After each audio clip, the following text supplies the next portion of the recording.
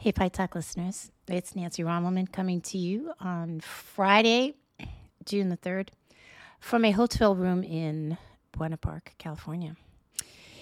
Here for about another week. Family, work, friendship stuff. I lived here for a long time. I lived in LA for 18 years, so I'm glad to be back. I just want to forewarn you that if you hear some screaming in the background, that's actually coming from one of the roller coasters at Knott's Berry Farm, which is out the window. And that sound is really cool.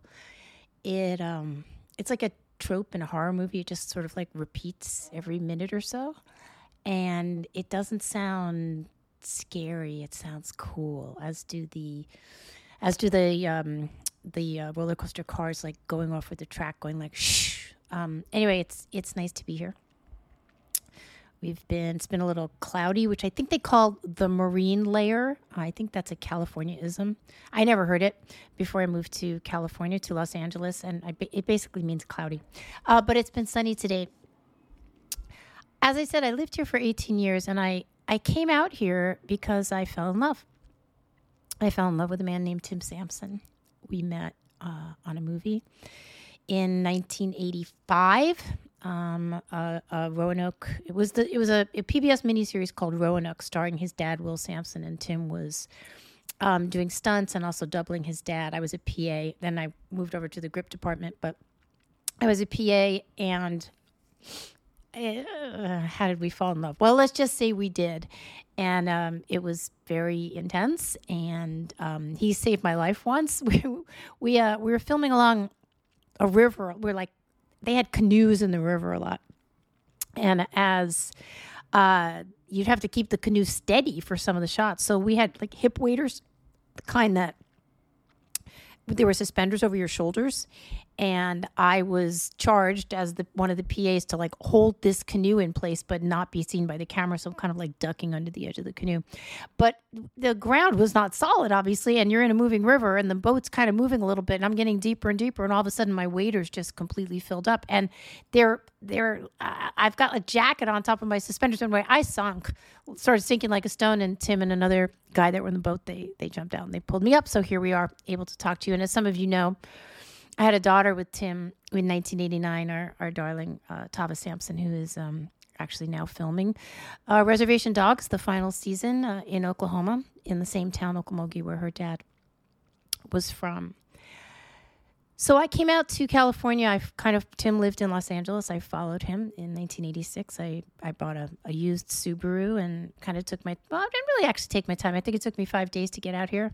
But I just slept in rest stops. And it's so funny. Like, I would think that if like my daughter said, yeah, Mom, I'm just going to sleep with truckers and rest stops. And I'll be like, excuse me? But first of all, nobody cared that I was doing that. No parents were asking me about that. And it was fine. But I was thinking today, like, what am I going to write about? Being here obviously reminds me of Tim. It also reminds me when I met Tim. He grew up full-blood native dude, grew up really super poor, not a lot of money to feed. Like his grandmother had like 11 of her grandkids in the house. And he's like, Nanny, it was red beans on Monday, white beans on Tuesday. But one thing he ate a lot of was potatoes and gravy. And when we met, I was basically the cook in the house, which I love to do. It's no problem for me. He kind of wanted taters and gravy at every meal, like breakfast and dinner, maybe not lunch. We'd have sandwiches for lunch or something. But I kind of couldn't understand that. I was like, gravy? Like what for breakfast? What is that? I'm from New York. Like you have a bagel or you have a bowl of cereal, right? But he wanted it. So I did learn to make gravy. So a little at the end of this little talk, we'll talk about it. Gravy's so easy to make. But I think a lot of people don't do it. It's sort of an extra step. And it's a step you should take because it's easy, especially if you're making some potatoes, including mashed potatoes, which I just love. I love mashed potatoes.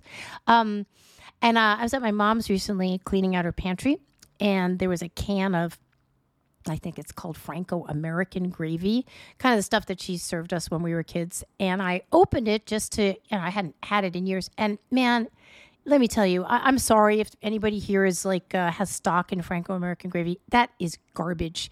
It's just gross. It's just like gluey and flavorless and like just pointless. It's sort of like a simulation of gravy. Like you want, oh, I'm gonna have some potatoes. Well, maybe we should have some gravy here. I don't want to make it, so I'll open this can. Well, I think you're better off like not doing that. I think you're better off just putting like some butter or some, what else could you put in mashed potatoes? Cheese? I don't know, something, because that gravy is garbage. I'm going to teach you how to make better gravy. What else can I tell you about Timmy? We met. We lived in this crazy house on Curzon Avenue in West Hollywood. I moved in there. My brother was living there with our buddy we grew up with, Nikki Griffin. And we all lived there together, and it was a bananas house because my brother's a pack rat. I'm the opposite. I think I've mentioned it here or maybe in one of the regular episodes that everything I own except my car is in my apartment in New York City, and it's pretty spare, and I like it like that because I don't want to have to carry around a lot of stuff, not just because I feel like, oh man, I got to dip. I'm going to go. It's just because, and I've said this before, everything you own or possess or decide to buy requires something of you. You got to dust it. You got to read it. You got to eat it. You got to wear it. And I just don't want to devote my time to that. I have a few things I like. I like pretty dresses and I like skincare, and that's about it. And books, though I had a huge library of books when I lived in Portland. I sold them all, so I have a smaller library now. But adding to it, and please let me know if there's a book that you absolutely adore, especially nonfiction. I'm all ears because that's what I like to read. Anyway, we lived in this crazy house that had 4 of my brother's motorcycles, 11 bicycles, 2 boa constrictors, a dog, a cat, rabbits, art on every single piece of the wall, a front yard where there was everybody constantly like smoking pot, and it was a pretty nutty house. And then when I got pregnant, they told me it was January 8th or January 6th or January 4th or something in 1989, but I know for sure that I was pregnant before the new year. When I found out I was pregnant, it made me kind of remember why I felt a certain way on New Year's Eve, very sort of languid and a little dreamy, and I didn't want to have it. I had like half a glass of champagne. It just was not, just didn't feel, just in a different place. But in any case, we moved out then. We moved to a really cool kind of ranch style, California style house on Holly Drive, which is the street that goes up to the Hollywood Reservoir. And had my little girl there, not in the house. I had her at Cedar Sinai. It was Tim and his son TJ, who was 9 at the time, was living with us. And I was cooking every day. I was cooking every single day for the family and for a real roster of mostly Native American guys, a couple of gals, but mostly guys that were coming through town. This was 1989, 1990. This was sort of a beginning of a wave of natives in films, mostly at that point historical films, right? Dances with Wolves and was the big one, and it sort of was a clarion call. It was like natives could be working now. Of course, there had been natives working in Hollywood for a long time, but they didn't get a lot of roles because they would not be cast just as a dentist or a cop or a mom, right? It would have to be something usually historical. And then they were either, the noble savage or just the savages. That is something that Tim and his dad fought very, very hard against.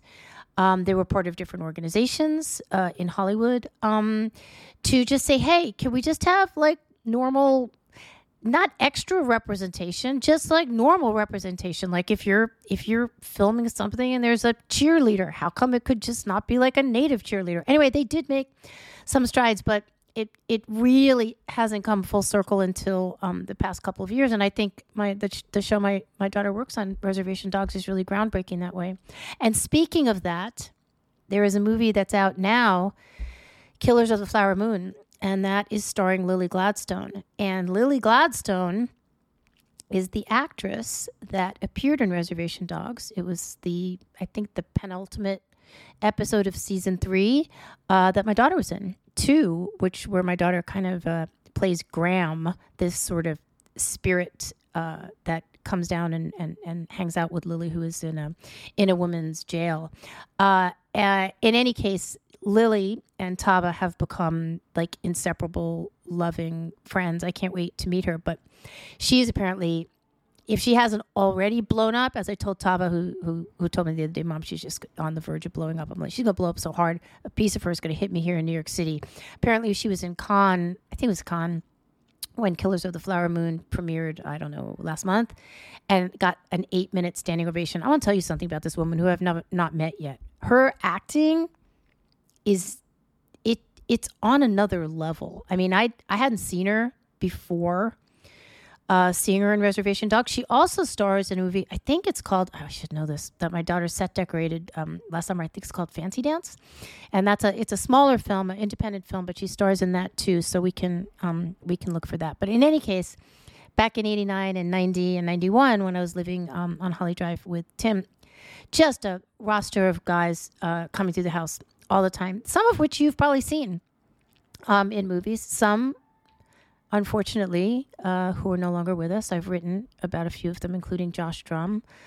I'll try to find a piece here that I wrote, and I'll put a link to it. A lot of these guys came off the res. They come to Hollywood, and it's obviously a different world. And it was good to have family, and Tim was family. Our door was always open. By way of saying, I was cooking a lot. I was cooking for dudes all the time, which I love. It's not a problem for me. It's sort of a real pleasure. For me, being in the kitchen is very relaxing and engaging, and it's the one place where I don't feel like I have to do it. I mean, I can have a podcast on, that's fine, I do that, but I don't even need that. I'm just happy to be in there by myself. And I made the usual roster of stuff, and Tim taught me to make some stuff that he grew up eating. You know what he really liked, and which I've probably made.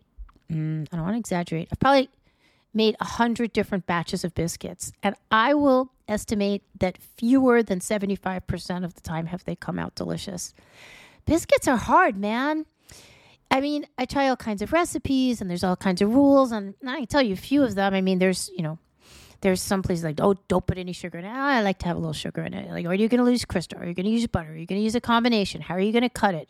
It's just, they're hard, and they come out kind of tough. Anyway, I'm sorry to say, I was never a champion biscuit maker, but I was a good gravy maker. And now I'm going to tell you how to make the gravy. Oh, but wait, I'm gonna tell you one other thing first, and if I can find the video, I will. And I've written about this, and I may have talked about it too. So Tim lived with my husband and me, and Tavi was in from New York, as was her husband, when he was going through lung cancer. It was his second cancer. The first one he survived 5 years before, and the second one he did not. And I'm trying to think. Yeah, the first cancer, he said to me, "Nanny, I just want to get my taste back by Thanksgiving."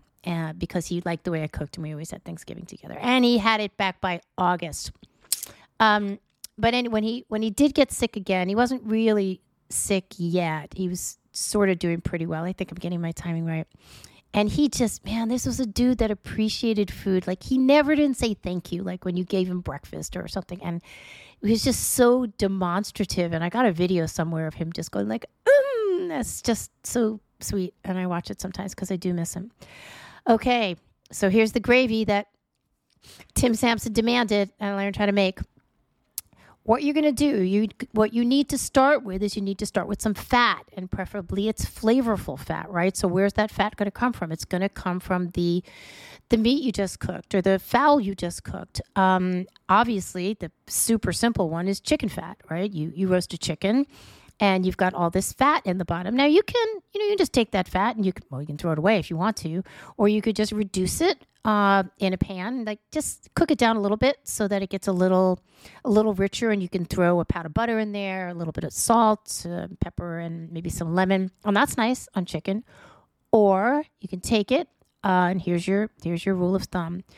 For every 2 tablespoons of fat that you're using, you're going to use 2 tablespoons of flour and 2 tablespoons of liquid. So I'm going to give you chicken gravy first. So you're going to have your fat, and you have that in a pan. If you're using a frying pan, if you're using cast iron, you're going to need to whisk this. So if you're using cast iron, you want to have As I talked about in a couple episodes ago, you're going to want a rubberized whisk because you don't want to scratch your pan. You're going to put your flour in there. And you're going to, while the oil is hot or the chicken fat is hot, you're going to stir and stir and stir. It's going to be clumpy. That's okay.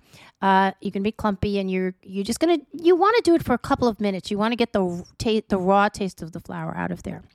Now you're going to have your stock. If you have some chicken stock, that's great. Homemade, of course, is best. I make when I cook a chicken, I have the stock. I put it in the freezer. It's always ready when I need it. You can use you can use canned stock. I sometimes use, if I don't have either canned stock or homemade stock, I will use just like bouillon cubes. Hey, you got to do what you got to do. It's better to have that not cold. It's better to have it warm. What you're going to do is you're going to add a little bit of it to the flour and fat mixture in the pan, and it's going to really seize up. It's going to like, wait, what is this? Keep adding it slowly. You don't want it to be like liquid with clumps. You want it to start to break down so it's like one consistency. It's going to be really thick.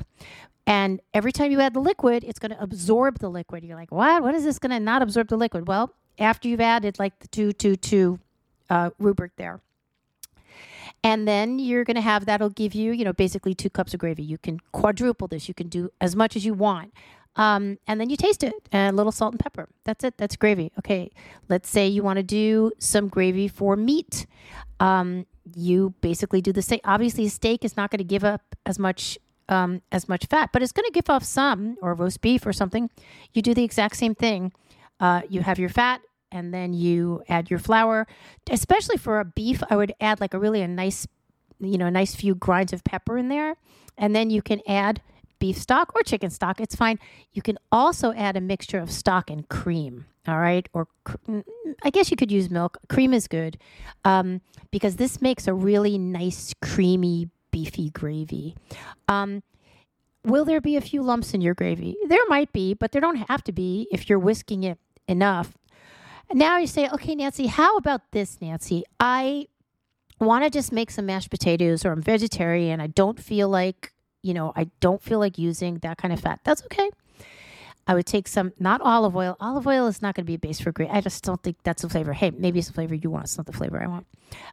I would take just some, regular flavorless oil. I would add a little butter to it. Obviously, butter gives you flavor, but not all butter, because butter burns. You're going to use butter for other things, but we're not going to do it today. So let's say you're going to have a tablespoon or a couple tablespoons of oil, a couple tablespoons of butter. You're going to get that hot, bubbly. You're going to add, again, your flour. If you're a vegetarian and you don't want to have any sort of stock in there, you can just add water, but you're going to want to really season it then. It's not going to be that flavorful because the animal fat is giving you flavor. I'll let you play with that. But yeah, cream gravy is always super nice and super yummy and super good with biscuits. People like biscuits and gravy. And if you can send me your definitive biscuit recipe with the instructions so I don't keep messing it up, I'll be very grateful. It's like a swap, right? You're giving me biscuits. I'm giving you gravy. Guys, thanks so much for spending a little bit of Sunday morning with me, and we'll see you soon. Bye.